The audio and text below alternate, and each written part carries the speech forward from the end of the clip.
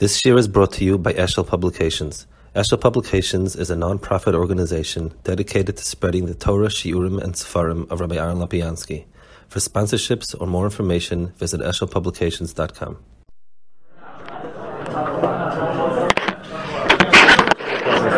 6 o'clock, 40 minutes. You done Meyer at 6?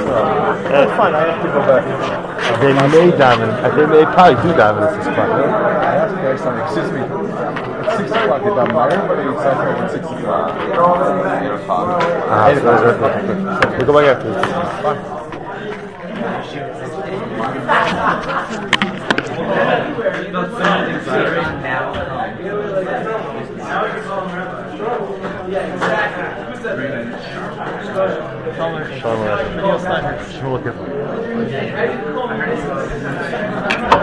How's Mark doing? What? How's Mark doing? That's his mother's fault. His mother's fault. I know. But I actually met him at the hospital. Well, pretty cool. Learns well, stark. Serious.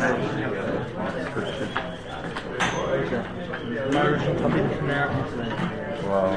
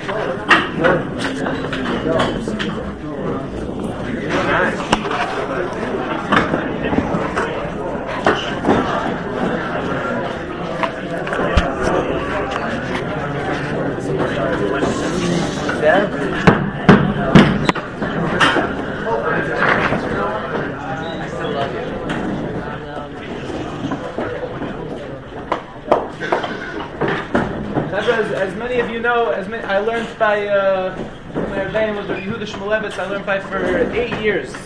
For 8 years I knew Shmulevitz, and I stayed by him for many, many years. And I heard a tremendous amount of stories from my Rebbe.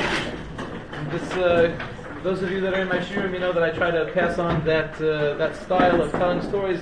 One name that was a constant refrain, I'm not sure if the Rosh Yeshiva knows this, but one name that was a constant refrain over the 8 years was Rav Lopiansky. And how much Rosh Shmulevitz was always hoping that Rav Lopiansky would come over to our yeshiva, and he missed his good friend. Rav Lopiansky is considered today one of the foremost Rosh Yeshiva in America, certainly a name that I grew up with, and it's a tremendous plus to have him here in yeshiva. It's just, as I tried to explain to you guys today, to have somebody as a brother-in-law to the Rosh Yeshiva from Mir, Zefren Lebracha, the son-in-law to Rabbeinu Shfinkel. We're talking about Gedolim. When I was brought up, we learned that Gedolim are not just they're not just people better than us, but they're a different species. And we're privileged to have with us a Gadol B'Torah today, so please, we're privileged to have Rav Lopiansky.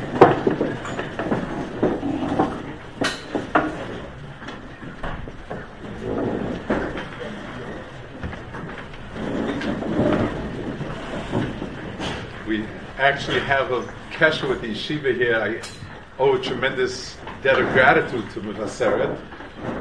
We have a Talmud. We've had over the years a few Talmidim, but somebody who today is a Rebbe and an extraordinarily big mashpia in yeshiva, somebody who's major intellect and bardas, and his name is Yitzchak Sher, who's been with us well over 10 years and has really become a big figure in the yeshiva.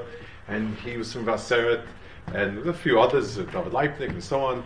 So it's something that I feel kind of a little bit of a debt of gratitude in Bez Hashem. I'm sure many more Talmidim will go along the same path and get that cheshivas in learning and in depth of thinking and so on. I wanted to speak a little bit about Mishpatim, something to understand the connection of Torah and Mishpatim. It's sort of given as two elements. There's a ve'ela and a eila. It should be apart. It's one and the same. Well, is it Torah? Is it not Torah? How does that differ? I mean, it's all halachas. It's all shulchan aruch. How do we understand the relationship of what's referred to as Torah and referred to as Mishpatim? I want to start with a problem that sort of bothers us. We know that the main thing is to do what's right. There's an expression that the Rishonim use a lot of times, and it's taken from actually secular philosophers. It's kabel ha'emes mimisha amro. If something is right, regardless of who the author is, it's right. Whoever said it doesn't make a difference. A statement needs to stand on its own. So we have a Rashi here, and it's a halach actually. It says, Asher tos ve'elas amishpatim asher tosim lifneihem. So Rashi says, V'lo lifnei ovdei elilim. You can't bring a case to a goyish judge. Why? So the obvious reason is because they pass it wrong. They don't know what's right, and you're messing things up. But it doesn't say that. It says, "Va'filu yadata bedin echad shem donos ekudin Yisrael." Even if you know that in this particular area of law, it's identical to the law to the Torah, still al tevia bar koshalahem, don't bring it to the courts. Shamei v'dini Yisrael lifnei aramim echalas Hashem. It's a chil Hashem umeyak Hashem adlilim, and it makes the avodah zarah look better. So I don't understand if the avodah zarah got it right. If the Buddhist judge or the Mormon judge or the Christian judge or the atheist judge paskins the halacha correctly, and you go, you have a din Torah with somebody else, and you bring it there, and he will tell you what's right. So why should we acknowledge? We acknowledge Chachma by the Goyim. What's the problem with acknowledging it? Right is right, and if somebody said it, give him the credit for it. So this whole Mishpatim is, there's an emphasis here on bringing it to a Jewish court because it's Kiddush Hashem and a Goyish goes a Chil Hashem, even though they are emes. They're telling you the truth. They're telling you that you owe him X amount and he owes you X amount, and that's right. So to understand a little bit the world of Mishpatim as opposed to Torah, I want to first point out something that recurs 2 or 3 times, a phrase that's used in contrasting Torah Mishpatim that sort of arouses some curiosity. It says, the Medrash says over here, Vayihi bayom hashlishi b'yos haboker, that's in Yisro, that on the 3rd day when it was morning, the Kabbalah Torah began. So the Medrash says, Baboker nitna Torah, ube'erev nitna Mishpatim. That Boker is the time when Torah was given, and Erev is the time when Mishpatim was given. Morning was for Torah, and Mishpatim was at night. Thank you very much. Now the question is, first of all, what does it mean Torah is given in the morning and Mishpatim is given at night? I mean, Mishpatim is Shulchan Aruch. I mean, pick up Shulchan Aruch. Part of it, one quarter deals with the halachas of the daily life, and one quarter deals with Mishpatim. What does it mean Torah was given in the morning and Mishpatim was given at night? And we also understand this day-night split is not. It's not the way we understand day and night.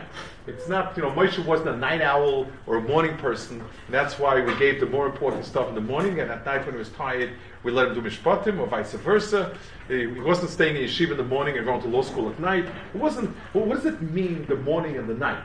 Chazal used these metaphors to bring out a point. And to reinforce the fact that Boker and Erev are significant, Chazal say that Kol Adon Din Emes Lamito, if somebody judges a din the way it's supposed to be judged, so it says he's nasa shutav l'maisa brachos. He becomes a partner to creation. Why? Because in Yisro it says lama ha'am oimed alechem ma'boker ad ha'aref. Why is everybody standing over here from morning till night? And in Brachos it says ve'erev ve'voker. So once again, you see Chazal picked up on the Boker Erev. It's not, it doesn't ring at first sound. It doesn't ring terribly significant. This is Boker Erev, says Boker Erev. So what? What does it mean? He becomes a part of my salvation because here it says Boker Erev and here it says Boker Erev. But it's the same Boker and Erev of Torah Mishpatim. You see there's a significance of Boker and Erev in Torah Mishpatim, and you see Moshe Rabbeinu, when he judged the people, he was there in a Boker Erev, and when somebody is dan din emes lamito, he's nasa shut my salvation because you also have Boker and Erev. What's this Boker and Erev piece over here? So let's start with a Chazal that beginning of Mishpatim that explain the connection. I wouldn't say explain as much as sort of give us parameters, and we'll try to understand it. It says that a mashal of why you have Yisro followed by Mishpatim and preceded by Mara, where some of the mitzvahs were given. So Chazal use a very peculiar mashal. They say just like when a king goes, there's an advance guard and there's a rear entourage, so too Torah, when Torah goes, it has an advance guard, and it has an entourage in the back. So Torah is in the middle, Yisro. You have Mishpatim that's going ahead of it, so to speak, or behind it, whichever way you wanted to do it, and Mara's back. Good. It's a nice picture. But how are Mishpatim the entourage to Torah and HaKadosh Baruch Hu? You need one before and one after. So I would like to understand the following points. Let's ask ourselves, in the search for right and wrong, if we're to ask ourselves, how do we know what's right and what's wrong? How do we describe right and wrong? There are two mahalchim. There are two ways to go about it. One is, what does our seichel tell us? What do we think? And the second one is, what's revealed to us? What did HaKadosh Baruch Hu tell us? Both of them are tools. People who are not religious, people who are atheists or secular, can only use the mind. People who are religious but don't have the level of Torah that we have and so on, they may look for the revealed word, but there's no seichel in the process. But those are the two basic tools between the identifying right and wrong. How does the Torah understand the relationship? You can ask ourselves if we can understand it and figure it out, and it's something we would be very, very insulted if somebody told us, you don't know right from wrong. I think every person would feel very, very upset. Our reaction would be, I may not always do what's right, but I sure know what's right.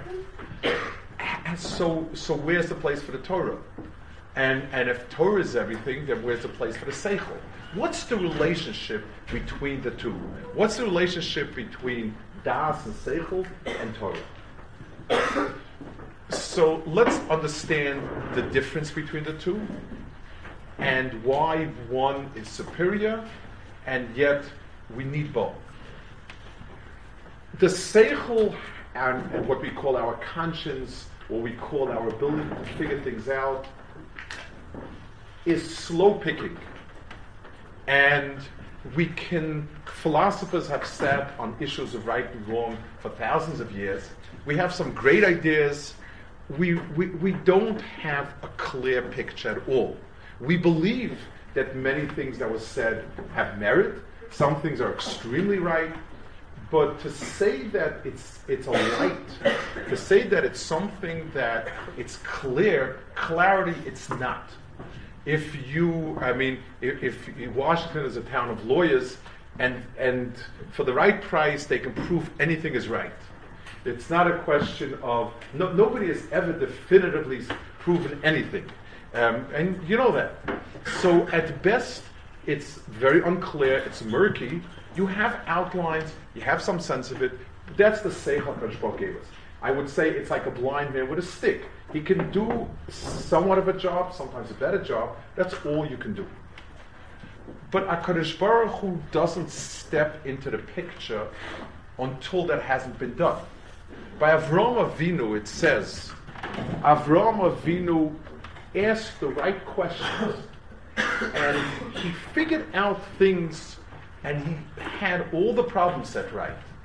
And when that happened, that's when HaKadosh Baruch Hu, so to speak, poked his head out and said, it's me that you're talking about.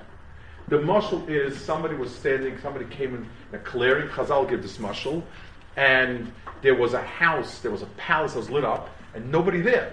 And the person says, it can't be that there is, in the middle of no place, there's a house that's so well furnished, it's so well attended to, it's so lit up, and there's no balabayas. It can't be. Hitzitz olav HaKadosh Baruch Hu. Kadosh Baruch Hu looked out and said, Anihu balabir. Yes, it's me you're talking about. So Chazal are teaching us, if we don't search for it using our stick, the light will not come on. HaKadosh Baruch Hu is not going to dump Torah on us. It's going to come when we've used our seichel and our das to get to that point. But that's half the picture. The other half of the picture is, we weren't given the revelation for it to stay as a bright light, and that's it. That's not where it's happening. HaKadosh Baruch Hu meant for us to take a stick, light it up, and climb down and light up the rest of the way. The world is still a place of a multitude of issues and darkness that we're now expected to use it and to judge by it. In other words, until we don't have the Torah, we don't have a yardstick how to measure right and wrong. Because what we think is the yardstick that we have becomes very flexible. I used to teach in Torah for many years ago, and in one of the tricks they used to use kind of in their Kiruv type of seminars went as follows. The lecturer would be talking about X, and then he would ask the people, by the way, morally, let's say somebody's married to a woman, and it's a nice marriage, nice, plain, fine, no problems. And then he meets a woman who's much more attractive and believes he's going to have a much better time with her and he's going to be much happier. Is it right to divorce the wife? And the way the speaker flavors the story, most people come around to the idea that, it's a shame and it's really, really heartbreaking, but at the end of the day, it's the most important thing is to be as happy as you can, and the right thing would be to let go and to marry this other woman. Then, 25 minutes later, he drops an anecdote about he was sitting on the plane, and in front of him was a very respectable surgeon. Next to him was a young woman, 20-something, and he was obviously married, had a ring and everything, and he was flirting with her and really acting kind of, consensually, but it was really, and once again, and the way the story sort of gets flavored, people say, oh, that's terrible, that's ugly, it's horrible, and so on and so forth. And just, by the way, if being happy is so important, what's the problem? And then people begin to stammer and go back and forth, and they become lamdanim with all the chilukim to try to work out why they felt this was right, this was wrong. The answer is, because who is to say what's right and what's wrong? I mean, I say this way, you say this way. What's the standard we're measuring that? There's no light, because there's no standard that we have. Standard of what? That everyone else does, basically. That everyone else thinks. In America, you're strange of meat with sticks, and in China, you're strange of meat with forks. In some places, it's strange if you marry one woman instead of four. In some places, it's strange if you marry four women. Who's to say what's right and what's wrong? There's no light. There's no standard. So the next step is to take. Finally, you have something that has absolute value. That's emes. And now then the next part of the job is to go down the mountain and to start looking at things and being able to put things in their place using that light. That's the mashal, that's the metaphor that Chazal give of a king going with an entourage before, entourage after. The job of the entourage ahead of him, the advanced people, is to say, Rabbi say, that to pave the way. The king is coming. Clean up the village. Put on your best. It's get ready for something. It's in other words the bridge from where the people are to the king. The detail that the king leaves behind, his job is to see. Well, the king put down laws. The king put down certain parameters for conduct that they be implemented.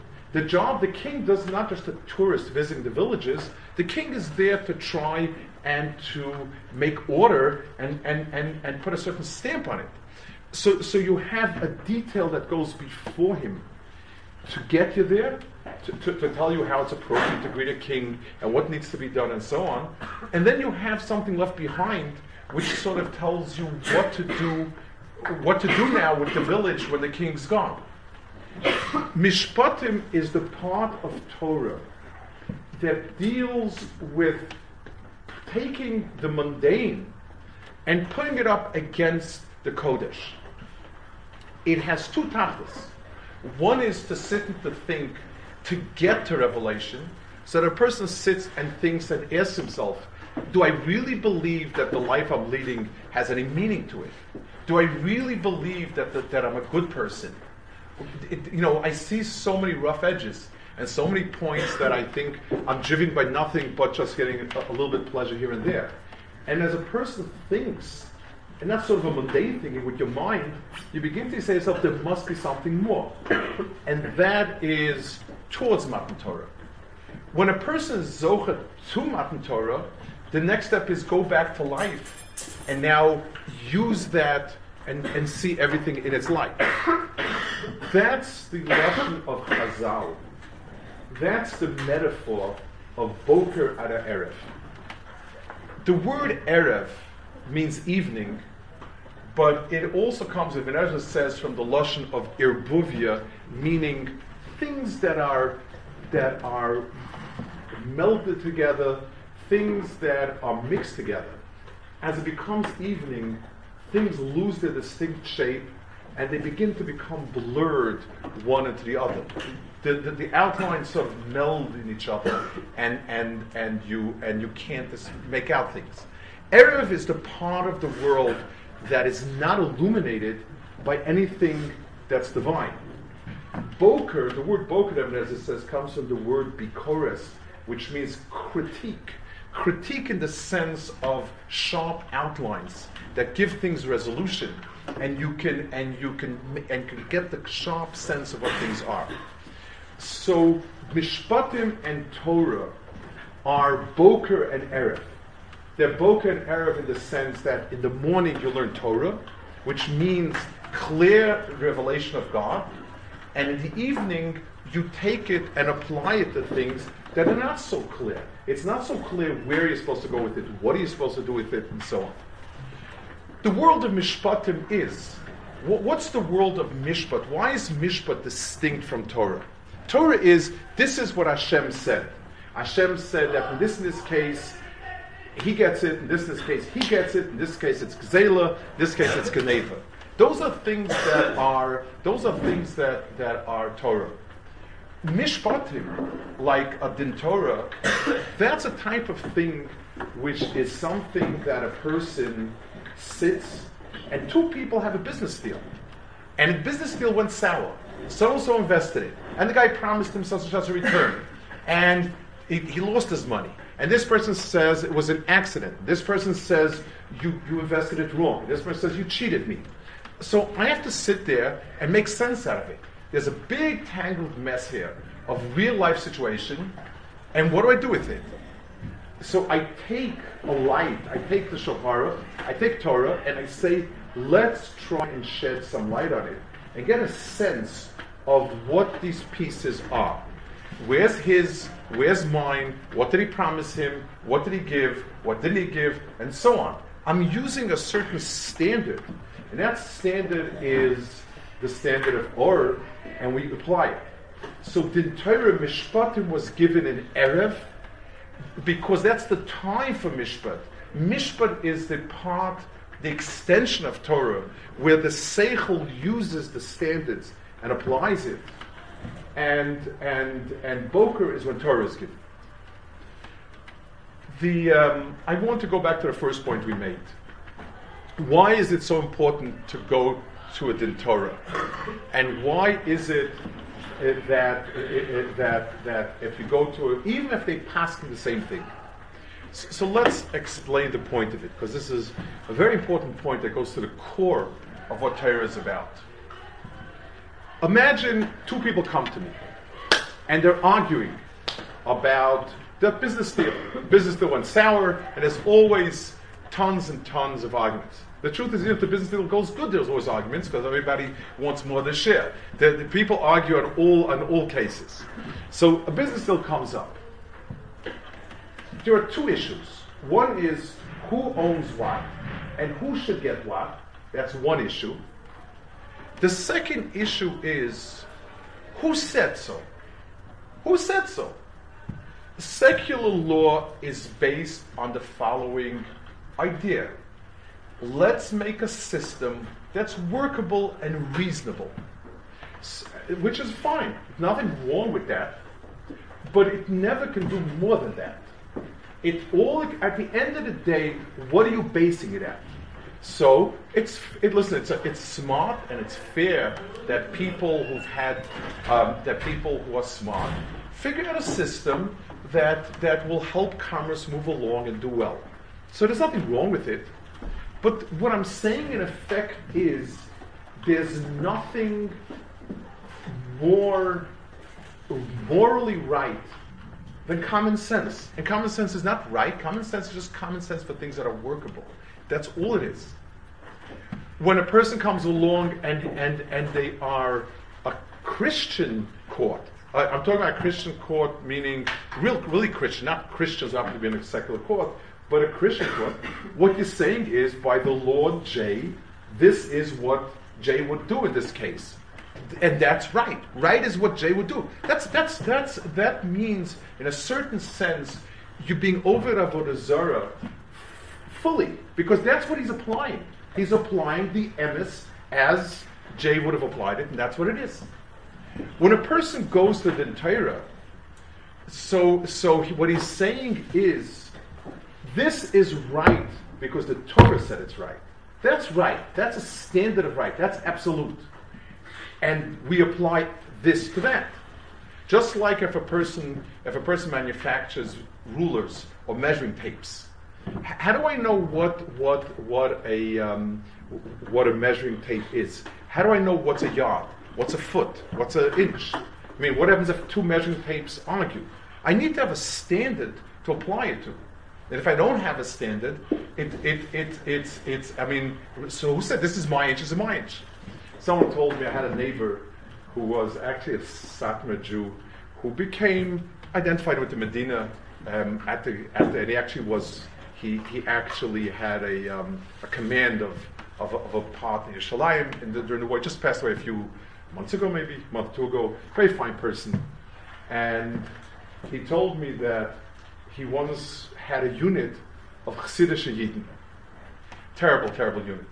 And he said, Yashar, straight. And, straight, one person bent over, one person pat was sticking out, it was a little, so he tells one guy, stand straight. So the guy said, Zeh Yashar Shali, this is my straight. Like, who's to say that? Do you think it's straight? I think what I think is straight. I'm following commands, but the interpretation of straight is a little different. Zeh Yashar Shali, he said. So this is my Yashar.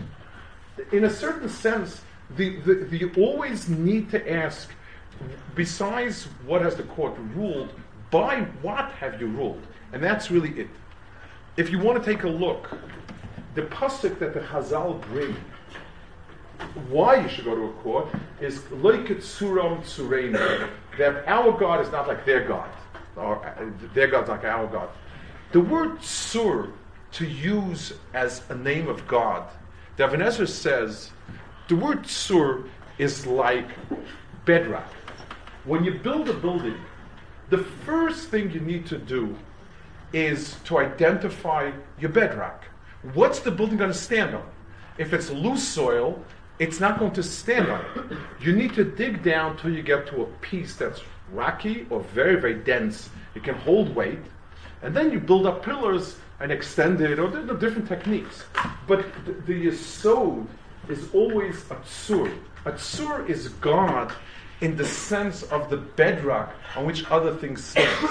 So when you're passing a law, when you're trying to implement a certain moral right, the question is, what's the tsur that it's standing on?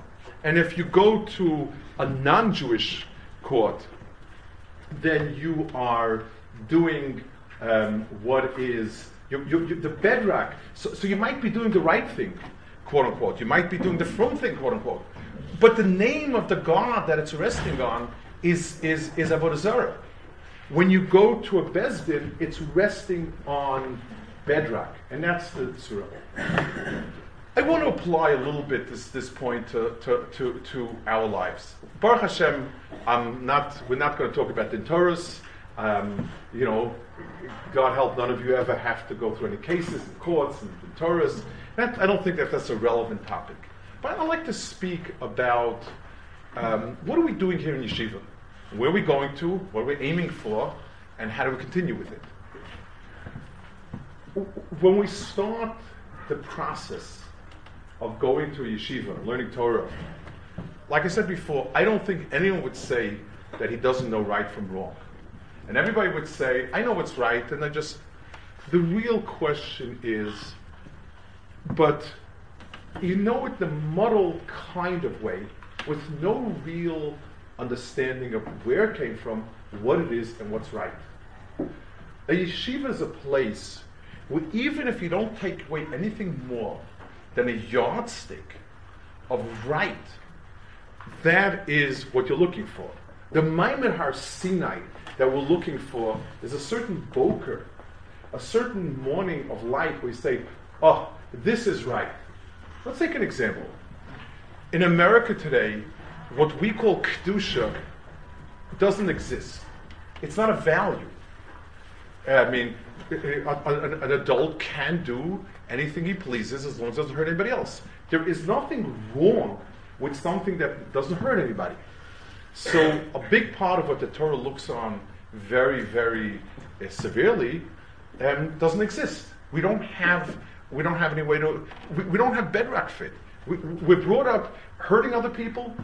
Even America has a certain bedrock of being nice and kind, and yes, in many ways, it's a good bedrock.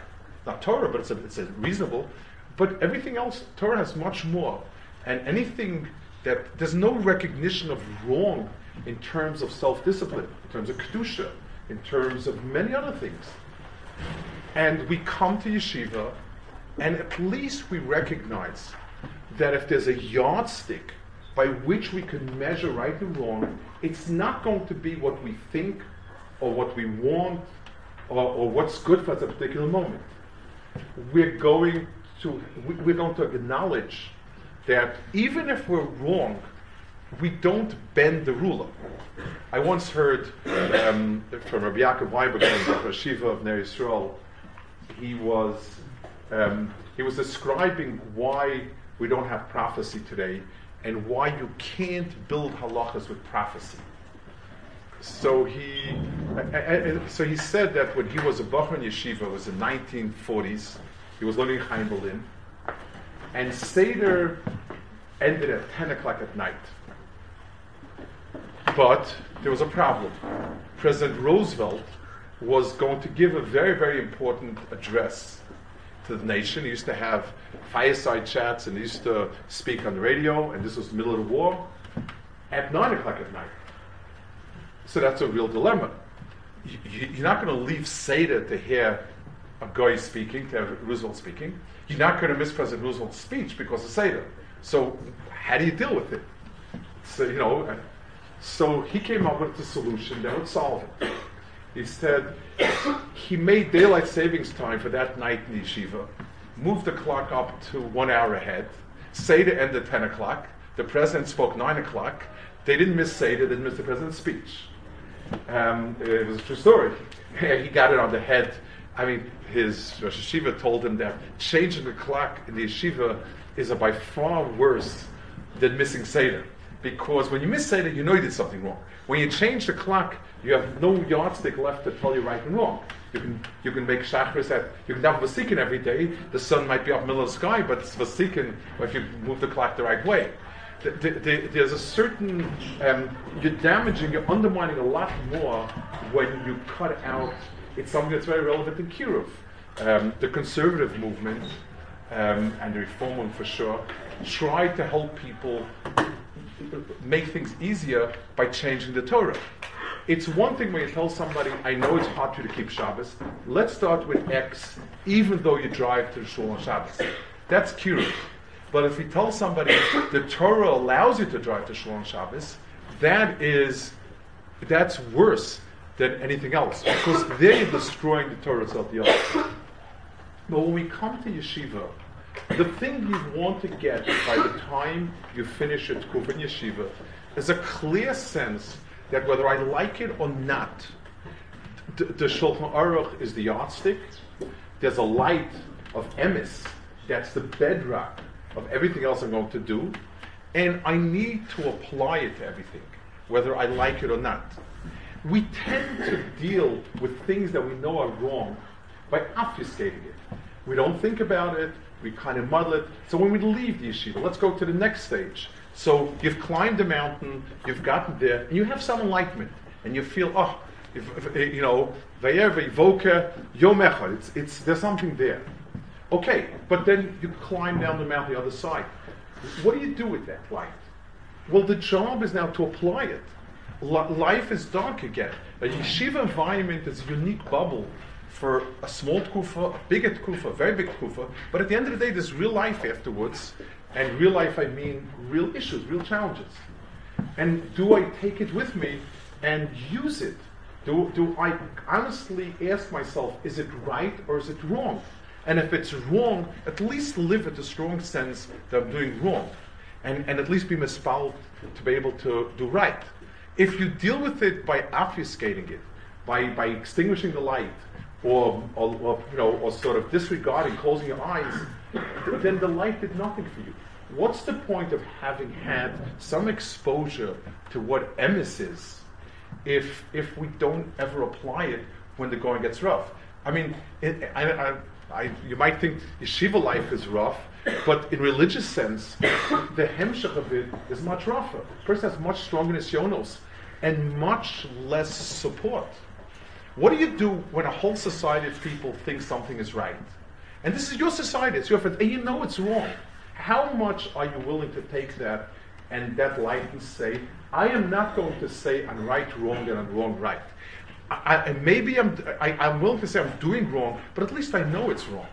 If a person has that attitude and he keeps that and preserves that light, eventually, if people know they're doing wrong and they don't allow themselves the luxury of forgetting it, they'll do right. And it's a tremendous, this year in yeshiva, these years in yeshiva are extraordinary moments in life. It took us 20 years, 18 years to get here, till we're mature enough. It's the era before the boker, to get to a point where we're mature enough to think about things, to mull over things, to get some tools to be able to determine right and wrong. And then there's a whole life ahead of us where we have to use it. And Kadosh Baruch Hu help us that we should get as much of the aura as possible from the yeshiva, and be mispalled that the Torah doesn't get extinguished afterwards. The point is, if the Mishpatim come afterwards, if the application of the Torah comes to real mundane life, then we have what the Torah wanted. The king didn't come to visit. We didn't get a year or two of this just for the heck of it, for the fun of it. We got it so that we have something to take with us. And we should be able to get what can be gotten from Yeshiva B'Shleimus, and we should be able to carry it for the Boka, the Erev, and the Erev at the Boka. And if a person is done din emes lamito, if a person applies the emes the way it should be applied to the real world, as excruciating and as painful as it may be, he becomes a shuttif to Ma'aseh Bereishis. Because Ma'aseh Bereishis is HaKadosh Baruch Hu taking divine ideals and putting a world down where we are the ones that have to implement them. And if a person implements them with emes, then a person becomes a partner to HaKadosh Baruch Hu's Bria. Let's look.